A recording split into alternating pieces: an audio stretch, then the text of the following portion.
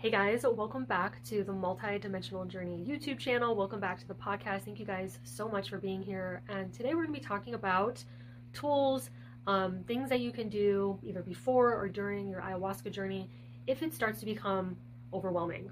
And in my personal opinion, it's better to plan for these moments rather than assuming that they won't happen. At some point, something challenging might present itself, whether it's an emotion, a sensation, an image, a memory, depending on your setting, right? It could be someone else in the room who's presenting some challenging emotions in the space, and then for yourself, so many different things. So we'll be getting into all of that today. But before we get into that, it would really help if you're listening to this podcast, please leave the podcast either a rating or a review, just depending on where you're listening at. It will differ. And then if you're listening here on the YouTube, please give it a like, subscribe to the channel, and leave your comments below. It really helps me kind of get some feedback from you guys. If you're liking the topics and if you would like to request other topics, all of that good stuff.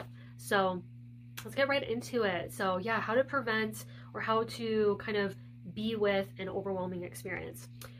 So let's first talk about like what could potentially be overwhelming. So in my opinion, a lot of it has to do just with the nervous system and our sensory system, right? We're either feeling something overwhelming, we have a sensation or sensations in our body that's overwhelming. We're either getting, maybe we have overwhelming images, maybe the music is too loud, depending on the setting, maybe the scents in the air are too loud, maybe we find something irritating and we're like, ah. So it can be a lot of different things. So here are some ways that I have found and the people that I've worked with found to really work with this. Once again, we don't want to assume that a challenging situation isn't going to happen or that we aren't ever going to feel overwhelmed, but we have confidence, that's the word, that we have the resilience and the capacity to move through it. So one of my favorites, I think one of the best ways that we can do more prevention up front is through the titrated dosing. So I've talked a lot about titration on this channel, and essentially what that means is that we're not taking large doses of ayahuasca up front, and you can certainly replace what we're talking about today with any other plant medicine or psychedelic or non-ordinary state of consciousness you're deciding to work with for your healing and your growth. We want to take it in bite sizes. We want to drink the ayahuasca and ease our nervous system into it slowly, essentially. And if you think about it, like if I drink, a large dose up front and I don't titrate, it gives the nervous system not enough time to calibrate to the experience, to be like, oh yeah, like we're going on a journey, like of course all the preparation you've done communicates that to the nervous system. But I really do believe that if we just go slower, we're gonna end up with less overwhelm, because stress or trauma, basically how it happens is when it's unpredictable, basically too much, too fast, too soon. That's what overwhelm is. It's like, whoa, this is too much, right? So we can mitigate that up front by just, going slow. And you can talk to your facilitator about going slow. I have an entire video on how to titrate your dose and how to safeguard yourself from chaotic experiences. So just keep that in mind. Go slow to grow. That's my saying and philosophy around just like preventing these experiences. And I think once again, if we can prevent them, then we'll have to manage less once we're fully in the experience, meaning we're way past the onset and now we're in the peak. And that's where most of the challenge and the overwhelm will show up in an ayahuasca journey. It's in that peak after the onset when everything is just getting more intense. Emotions, sensations, visuals, purging, lots of things are happening, right? Lots of things can happen. So that's a way for us to kind of prevent up front. Another way to help with overwhelm is just remembering our breath. And I know it's so simple, and I'm like deep inhale, exhale, inhale, exhale.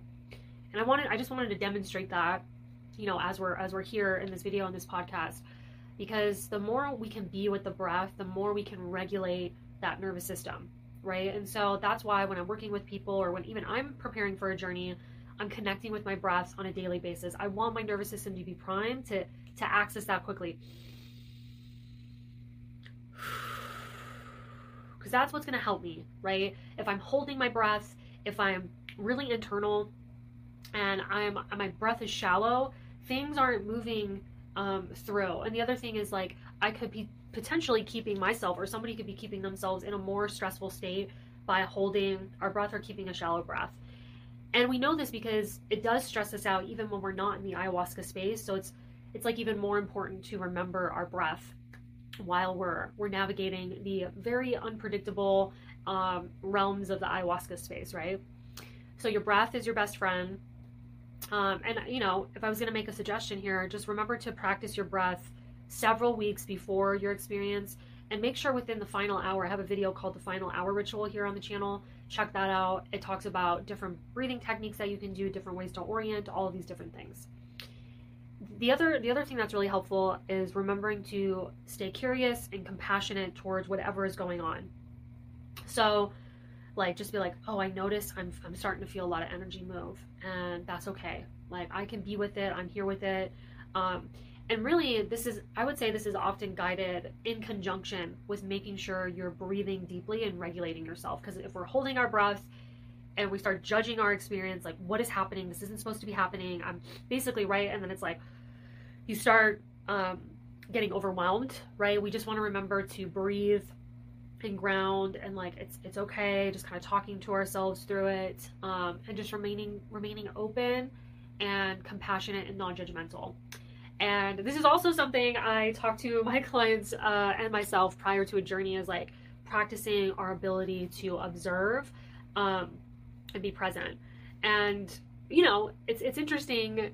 These are all things that you or I or anyone who's doing this work that will do in the integration process as well. The mindfulness, the compassion, the curiosity, the breath work isn't just for the journey. It's for the preparation. It's for the journey. It's for the integration. So it's for life, right? So all of these things to really, really help. Because once we're in that overwhelmed state, we want to regulate ourselves back down and feel grounded as possible. Now, the last one is really important. So, of course, there's going to be those times where we're getting to a place where we know we need help, and we need to know when to ask for help. And the best thing I think we could do is like just have that communication with the facilitator up front. Like, hey, if I need help, what is the protocol for asking for help? And I'd like to talk to you about the ways I would like some help. These are my consensual boundaries. Having your hand on my shoulder or my back or holding my hand, that's all okay. I welcome that. Or please don't touch me. It would just be best if you sat in front of me and breathed with me. Communicating the ways that you would like to be assisted, right, up front before you get into the non-ordinary state, because it's hard to consent when you're in that state. So making sure all of these things are talked about up front. And so if you start to feel like you're in a space, you're like, I tried all the tools, I'm still feeling overwhelmed, that's okay, so do the protocol for asking for help. So maybe it's like calling out their name and saying like, hey, so-and-so, I need help, like, please come help me, whatever it is. Because sometimes, we need someone to co-regulate with us. We need someone to be present, to be a witness to whatever is happening. And obviously, or maybe not so obvious, but I think it's obvious, in the space of ayahuasca, right? There's a lot of emotions coming up, and maybe what the need is for someone to be really close to you, holding space. Rather, sometimes in group settings, there's a lot of people, and the intimacy and the closeness can get lost. This is why I'm a big proponent of one-on-one experiences, because that person's there for you the whole time. They got your back. And, that has allowed me to go deeper and deeper into my journeys, because I'm not wondering, like, is this person really going to be able to come over here and assist me, because there's 20 or 30 people in this room. So just to review, there's some techniques for overwhelm. So number 1, prevention with your titrated dose. Number 2, your breath and keeping that curious and compassionate mindset. And number 3, asking for help, consenting for help, communicating what you need in order to receive that help. And don't be afraid to ask for it. These are very challenging realms, sensations, emotions, all of it. So ask for help if you need it. So I hope you guys like this podcast and this video. Once again, please leave a rating or, leave a comment below. Would love to hear your feedback. Like and subscribe to the channel, and also check out all the links below for my newsletter, my upcoming workshops, ways to work with me. I have a free meditation as well. And I'll see you guys next time. Take care.